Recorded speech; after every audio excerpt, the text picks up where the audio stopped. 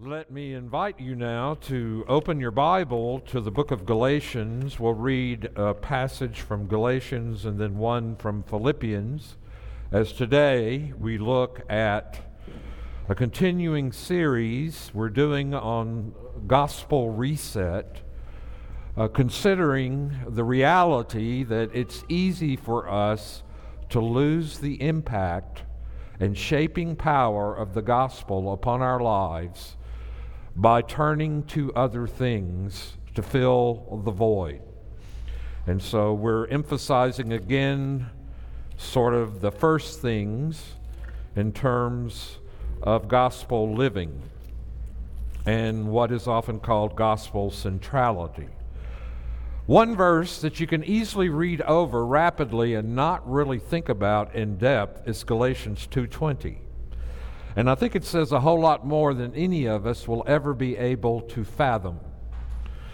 But hear now the word of the Lord as we read from Galatians chapter 2, verse 20. I, that is Paul, have been crucified with Christ. It is no longer I who live, but Christ who lives in me. And the life I now live in the flesh, I live by faith in the Son of God, who loved me and gave himself for me. I do not nullify the grace of God, for if righteousness were through the law, then Christ died for no purpose. Turn also to Philippians chapter 3, and let's begin reading at verse 3. For we are the circumcision, who worship by the Spirit of God and glory in Christ Jesus, and put no confidence in the flesh, though I myself have reasons for confidence in the flesh also.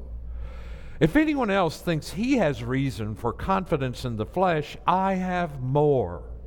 Circumcised on the 8th day of the people of Israel, of the tribe of Benjamin, a Hebrew of Hebrews, as to the law, a Pharisee, as to zeal, a persecutor of the church, as to righteousness under the law, blameless.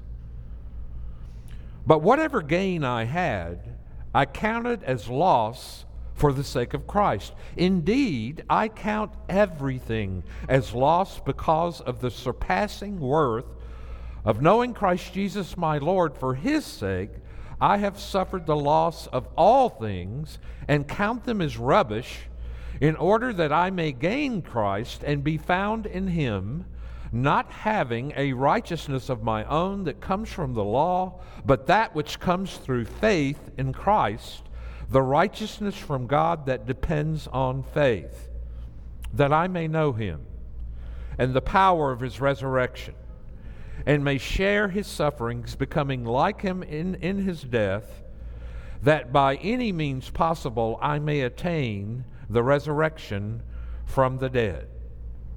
This is God's word. Let us pray. Heavenly Father, we thank you that you address us clearly in the Scriptures regarding the nature of our life and what spiritual experience is as you define it. We do pray today that you would grant to us much of the ministry of the Holy Spirit, that he would take your word and work it in us, that he would show us the beauty, glory, attractiveness, and suitability of Jesus Christ for our souls, that he will create in all of us a hunger and thirsting for righteousness, that he would work in us in such a way that we truly could be said of us that we are poor in spirit and meek before you and merciful to others. And this we pray in Christ's name.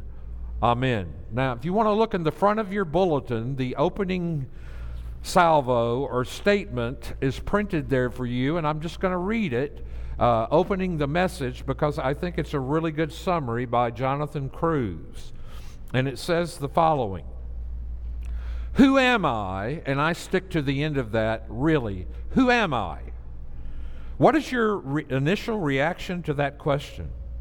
You are the person you spend the most time with and think of most often. But can you define yourself? In actuality, we are defining ourselves all the time through the decisions we make, the actions we take, in the ways we spend our time, and the people we choose to spend it with, and by what we consider to be most meaningful and fulfilling in life. There are ways in which we implicitly answer the question, who am I?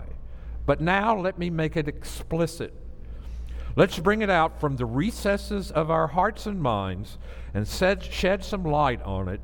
How would you answer what gets to the core of who you are as an individual? What is it that makes you, you?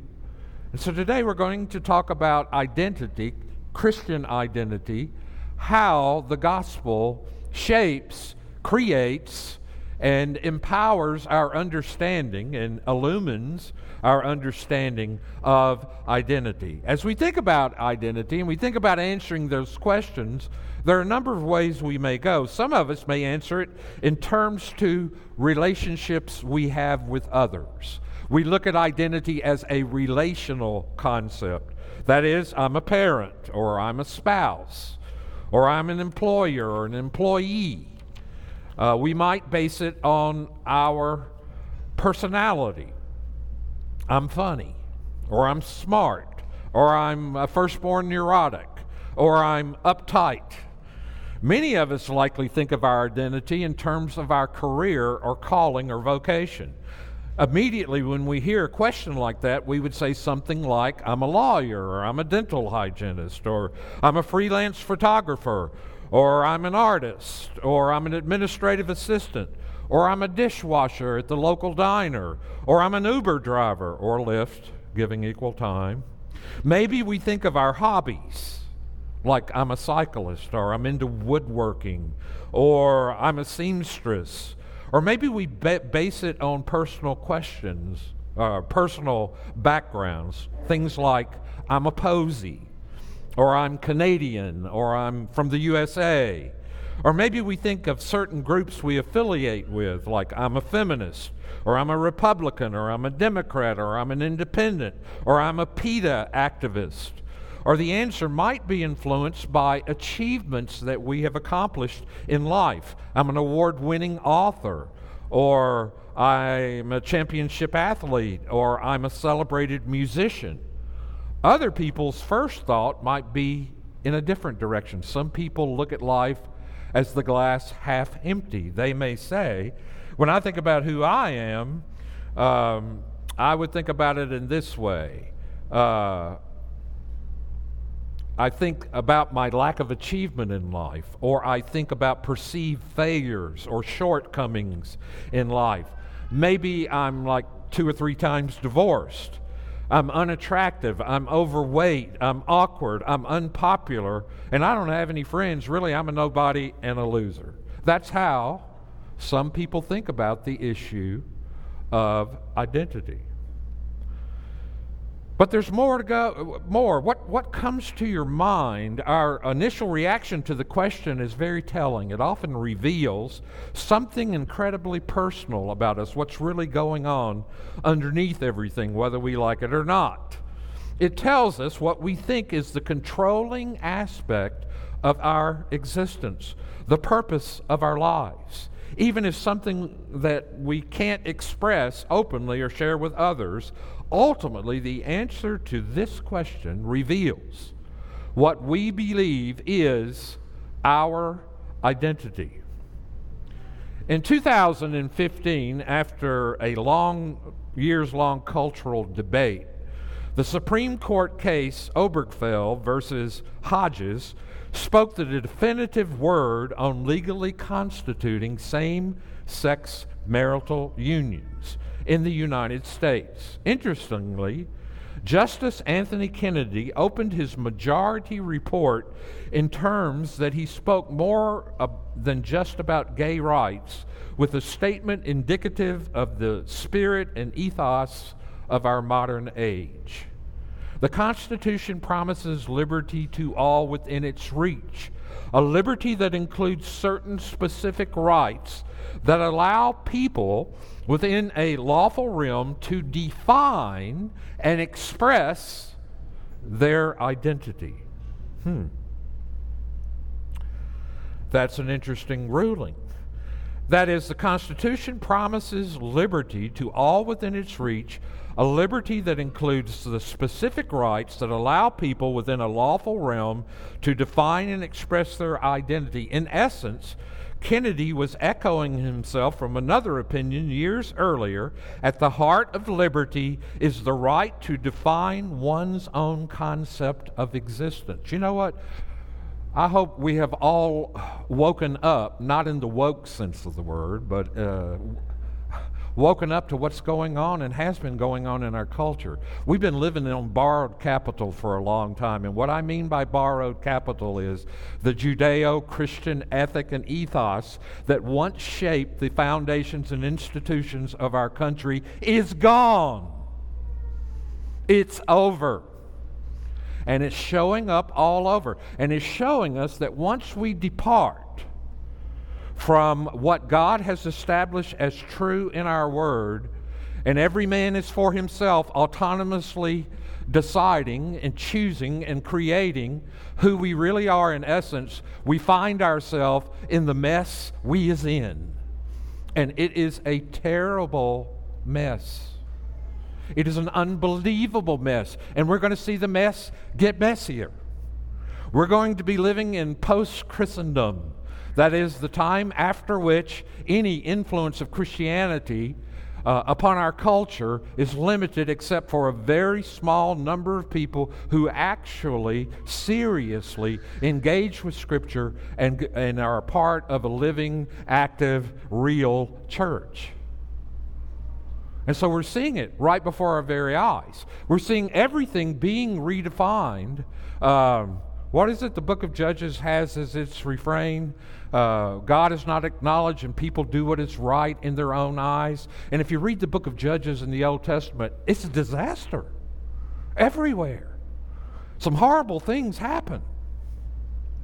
And so, with these words, Justice Kennedy had codified the thought of today's average American: there's nothing more important than answering that question, who am I? We are important. We are taught, indoctrinated may be a better word, to believe that all things are meant to serve our attempt to discover and live out our identity. The ultimate object of life is to find satisfaction and fulfillment in our self-expression, usually with the ultimate authority being feelings and emotions, not rational, logical propositions, but rather how I feel. It can't be wrong if it feels so right. That is the mantra of our culture. In recent years, societies around the globe have become increasingly individualistic. We live in an age of selfies and a you-do-you mentality, a time when identity was recently voted the word of the year. A person's identity or their particular mode of self-expression is sacred to our current context. There is nothing more important in our society, as they say, than allowing people to identify themselves in whatever way they see fit. As a current cultural construct, this is where we are.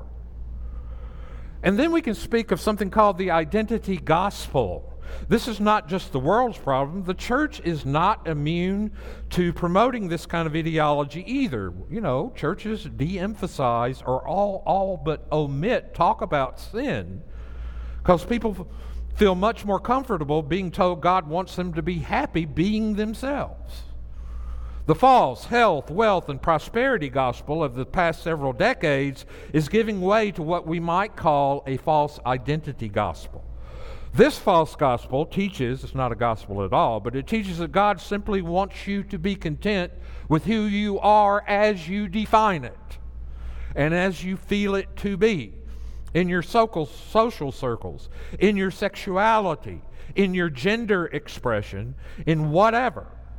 As long as you are being true to yourself, the ultimate, although it says nothing about self-deception, you're being true to God. You know, life is not a Disney movie. Follow your heart is not good advice if you believe the Bible at all. But in our world, Scripture gets twisted or tossed to ensure that people feel no pressure to conform to any kind of morality or norm that is transcendent of any one cultural expression. People no longer see ethics or morality as transcendent norms for all people, all cultures, all time, all places. Now it's socially constructed. And that's where the meaning comes from. This is the world we live in. You know that. I'm not informing most of you of anything you don't already see or sense. And so, the false gospel preachers preach that man's chief end is to glorify myself and enjoy myself forever. How fascinating it is then to compare this trend of 21st century, and in particular Justice Kennedy's words that at the heart of liberty is the right to define one's own concept of existence, with the opening of the 1563 Heidelberg Catechism. The first question the Catechism asks is, what is your only comfort in life and death? The answer, listen carefully, that I am not my own. I am not my own. That's astounding, isn't it? This catechism was a theological document commissioned by the ruler of a German province and would go on to be learned and loved by many European Christians for centuries to come. And I know that's speaking of dead white men that everybody hates. Even white men hate dead white men. So, but it couldn't be further from the prevailing zeitgeist or mindset of today. What was seen as freeing back then is viewed as being the exact opposition to the heart of liberty and freedom today. If the catechism were to be rewritten today, it might go something like this. What is your only comfort in life and death? That is, what keeps you motivated, inspired, and going every day? And the answer would be that I am my own and can be whatever and whoever I want to be, and nobody can stop me. And if you do, we will bully you for not being woke enough. Woke is the new self-righteousness, by the way. And virtue signaling is really on steroids, especially with a certain segment of our population where they like to I am more woke than you. It's like the Pharisee praying in the temple as he looks over at the sinner. Now the secularist goes, I am more woke than you. And that is my virtue signaling. That is the ultimate virtue. I am righteous. That's the world we live in. It's the world we wake up to every single day. While that does not sound inspirational and empowering, where this false identity gospel has led us, it has led to people finding their identity, the core of who they are, in things like family and gender, race, sexuality, nationality, grades, or careers. These are things that are not necessarily in every way wrong in themselves. But when given such ultimate prominence in our lives, the result is disastrous. Why? Because it's idolatry. And what is the end of every idol of our heart? Death. There is no good outcome possible with looking at life this way. But also something else I have noticed while I'm on my soapbox today. It has led to numerous controversies that split party lines and family ties. It has led to bitter resentment and hatred toward others, and a deep dissatisfaction and disappointment with ourselves. These are the entitled ones who wake up every day saying to you and everyone else, you owe me. You owe me. Now that's a problem. Big problem. Countless people today are finding identity in the absolute wrong way, an identity that is based on relationships, job performances, or circumstances, will always come up short of giving us life and satisfaction and joy and peace that we are after. It might feel good for a little while. Most things that are rebellious do. Sin has pleasure for a season, the Scriptures tell us. But it will never last. The happiness that these identities offer is always fleeting and fading. Why? Well, Tim Keller explains in the following way. To have an identity is to have something sustained that is true of you in every setting. Otherwise, there would be no you. So, the hunt for an identity is the hunt for something that is true of me in every circumstance I'm in. But we are illusory, changing beings. Our desires are in constant flux. Our emotions bounce around all over the place. If we try to base our identity on any of the aforementioned transient things, we will find ourselves, what? Constantly disoriented, lost, and unfulfilled.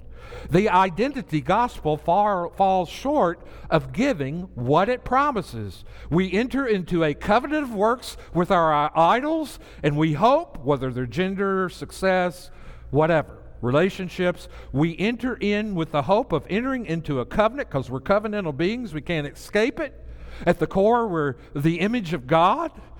And so we worship things. We try to find meaning in life and connection. And so we enter into this relationship with idols, and we say, Mr. Idol, if I only do what you tell me to do to have life, you will bless me. If I don't, you will curse me.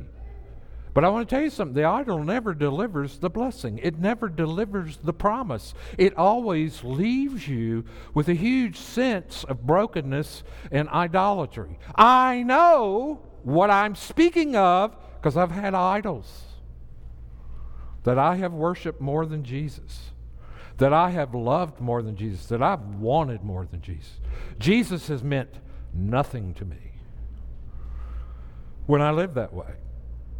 Furthermore, while the quest for self-expression is often billed as being inherently freeing, it really proves itself to be mercilessly demanding and oppressive. You want to talk about oppression? Idolatry is oppressive.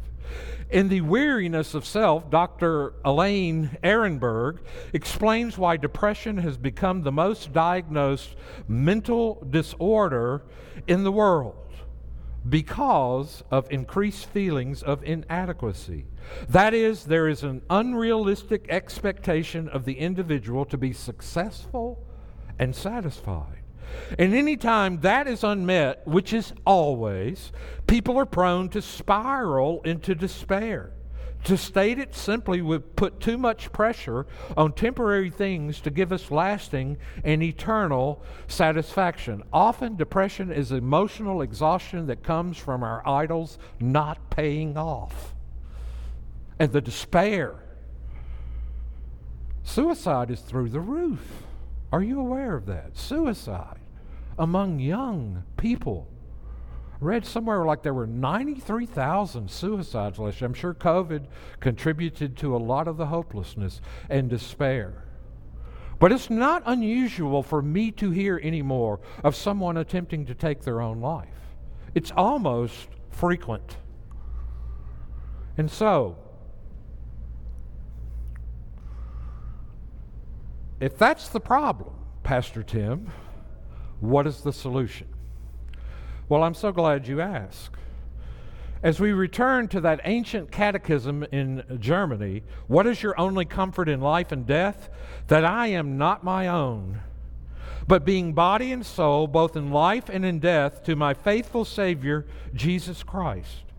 According to the Heidelberg Catechism, our hope, our security, fulfillment, and satisfaction in this life can never come from us, inside of us. It has to be something outside of us. They do come, however, from disowning ourselves and finding our all in Jesus Christ. It is important that Christian identity is not something we earn, but something we're given. It's not something we find inside of ourselves. It is something that is outside of ourselves, in the person of Christ. He becomes our identity, and that is what Paul is saying in Galatians 2:20. I have been crucified. Everything I am, everything that my flesh defined me to be, every credential, every positive I could say about myself was nailed to the cross in the person of Christ. Everything that I am, He became in order that He could give me everything He is. And that's what Christian living is. It is living out of Jesus. That's what it is. It's pretty simple, but it's not simplistic. It's deeper than anything you could ever think about. Incredibly deep. But I wanted to take a little closer look at sort of Paul as a case study in talking about identity. To go with me, if you will, to Philippians 3. That's where I left you. And let's talk about Paul's discussion of this issue of identity. He does it in Galatians 2:20. He does it in Colossians 1:27. He does it all over the place. He talks a lot about this phrase called in Christ, or in the Lord, or in Jesus.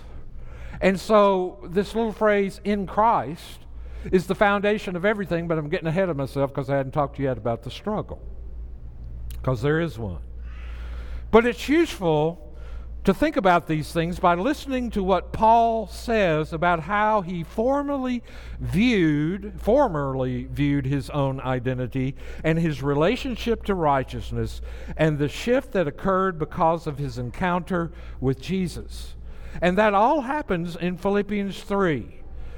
He begins to list what I would call his identity markers or badges, and he just sort of heaps up a bunch of participles where he says, I'm a Hebrew of the Hebrews, of the tribe of Benjamin, a persecutor of the church. This is the case until we reach verse 7, where we encounter two verbs that are very important in this passage. What was gained to Paul, he has now come to consider a loss. Something has changed. Paul went from looking at his life through his own lenses, and now he's looking at his life through the lenses of Jesus, and he's made a radical reevaluation of who he is. It gets deeper. While at least some of the badges are true of Paul and may continue to be valid descriptions of his flesh, he can't cease being ethnically of the tribe of Benjamin. His evaluation of them has done a 180, completely changed at the most basic level, and what led to this change was Jesus himself. Paul specifies that it is because of Christ that he has come to read and interpret his own identity in a radically different way. This passage is dense with words and language of possession and ownership, and it deploys this language in a way that change is a change of attitude that we have already seen. In the beginning of the passage, Paul indicates that he is someone who has reasons to be confident in the flesh. The word he uses is the participle of the verb echo, which means to have. We might reasonably, if awkwardly, translate this as haver or possessor of.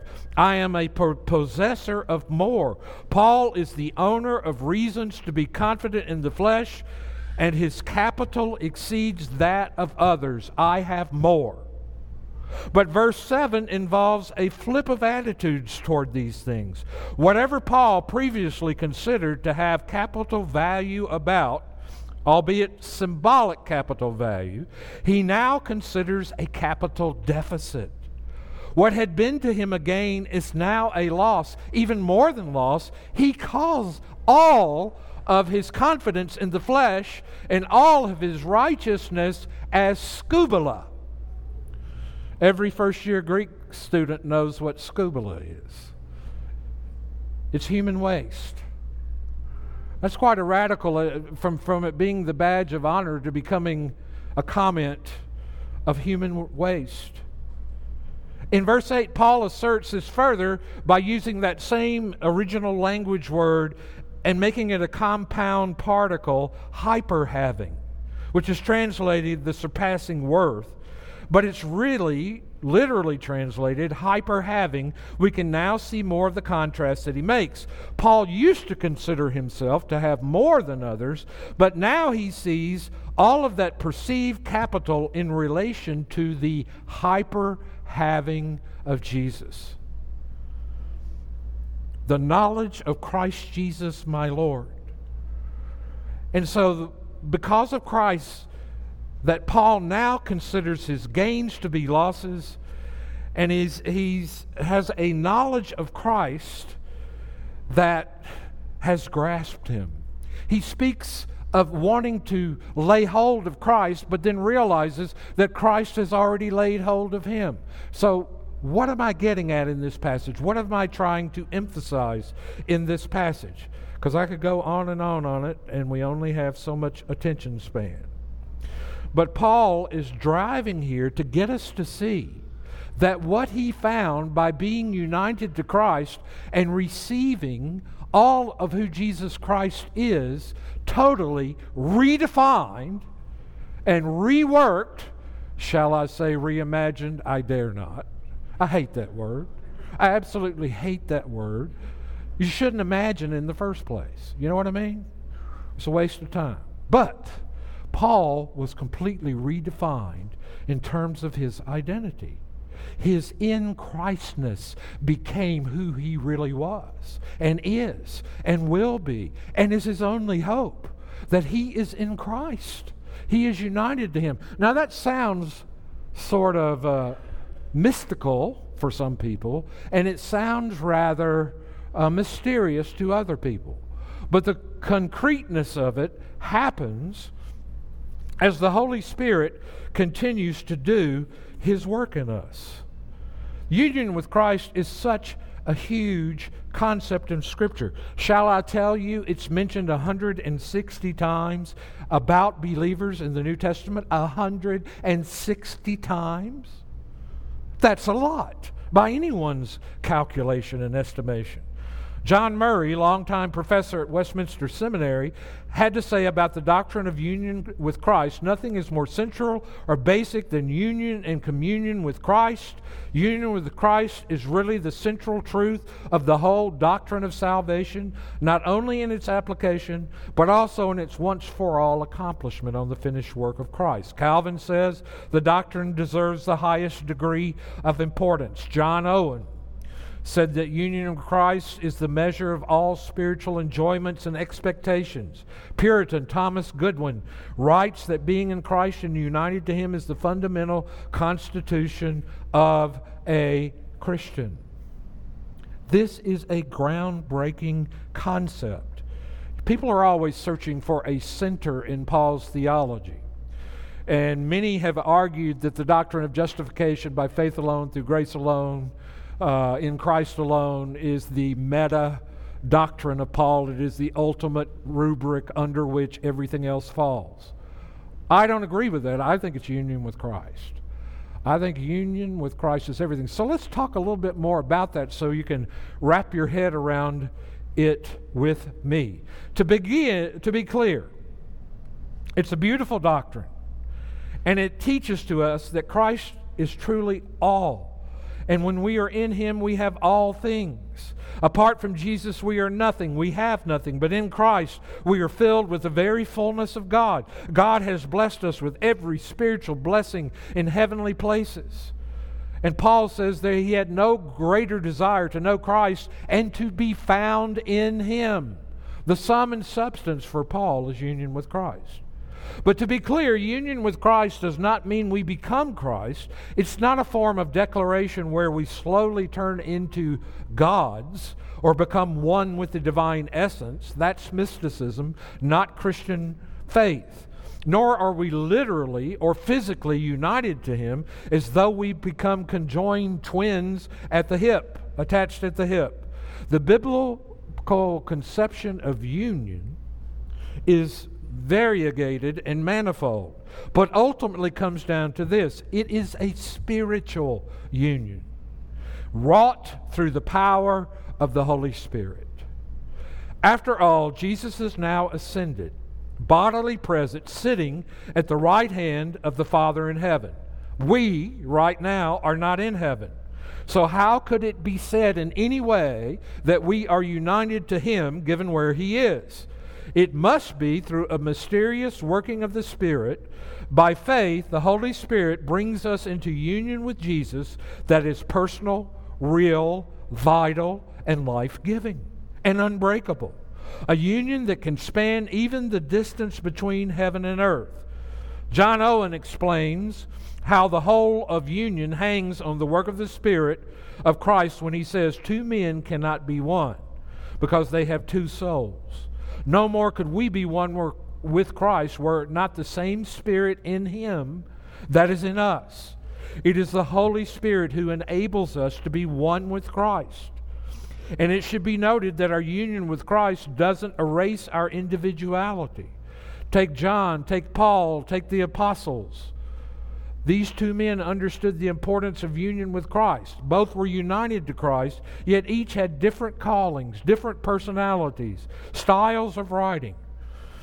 Furthermore, the doctrine of union with Christ does not render those things we often identify ourselves by, let's say in a secondary way, family, career, gender, sexuality, unimportant or meaningless. No, far from it. Rather, our identity in Christ is the fundamental identity that claims every other identity we have, and it is a fundamental identity that helps become the lens through which we identify, our identity becomes accountable before Him. There is no part of human identity that goes untouched by union with Christ. And so Christ becomes the lens and the person through whom we evaluate every one of these other categories we have. That's when we're talking about the core. We're talking about the heart of something. We're talking about the essence of something, the subsistence of something. It's our being in union with Christ. And that is gospel. And that gospel is to shape us. And it makes us very different kind of people, because once you understand it's all Christ and none of me, you have no reason to boast. You have no reason to be a stinking self-righteous person. You don't have to compete and vie and run over people to get what you want, and you don't have to accomplish everything in the world to matter. If you're in Christ, that is enough. It's more than enough. It is everything you need, and it defines who you are. So, our union with Christ never erases our individuality. The issue is not having a gender identity per se. The issue is having a gender identity that the Lord does not recognize as virtuous. You get a whole new set of standards, and you go back and you begin to open the Bible and you begin to read in Genesis, and you begin to see how God constructed the world, and you're no longer autonomously looking at that and shaping it to work for you, but rather you come to the Bible with a submissive, teachable attitude, and you let the Bible define for you what your ethics are. The transcendent ethic. Not socially constructed reality. Truth from God. That's what we have in the Bible. And so that is what our identity is. Now, the struggle is never over. How hard it is to live knowing that my identity is who I am in Jesus. Why? Because the flesh is still with me. The world is the context in which I live. And the devil is constantly challenging those evaluations. And so even for the believer, Paul passively received Christ. He got passive righteousness from Jesus. It's outside of him. It's something someone else did. It's alien. But that didn't make Paul passive. That understanding made him pursue righteousness with a zeal that he used to persecute the church with. Same word. Same word. Dikoko. He used to pursue persecuting Christians with all of his heart because that's what he thought his identity was and the right thing to do, to persecute the church. Once he met Jesus on the Damascus Road, his whole identity changed, and then he understood that righteousness is not something he creates, it's not something he accomplishes, it's not something he does, it is something Christ has done for him, it is given to him as a gift, and it energized him to completely do a 180 and become the one who planted and built churches, as we saw all through the book of Acts, because he finally found out who he was. And that's who you are too, if you are in Christ. If you are organically united to him as the vine is Jesus to the branch, you will be fruitful, and that fruit will remain, John tells us. So there's your reset on Christian identity. I know it didn't answer all your questions, but understand that the foundation of who you are, these are important questions. Where did I come from? Who am I? What am I doing here? What is my purpose? How do I know whether I'm fulfilling it? What is life like when I die? Is there any life after I die? If you come from nothing, you die, and you go to nothing, then have the courage to admit that in between is nothing. Okay? But if you are a creature made in the image of God, who is a glorious ruin, though fallen, you still retain vestiges of the image of God. When Christ Jesus saves you, all of a sudden you begin to see that his renewal project in you is because you're united to him, and he is making you over into his moral image. He's the one that does it. And it's painful because we're warped in so many different ways. It's painful. But the end result is going to be glorious. It's going to be glorious.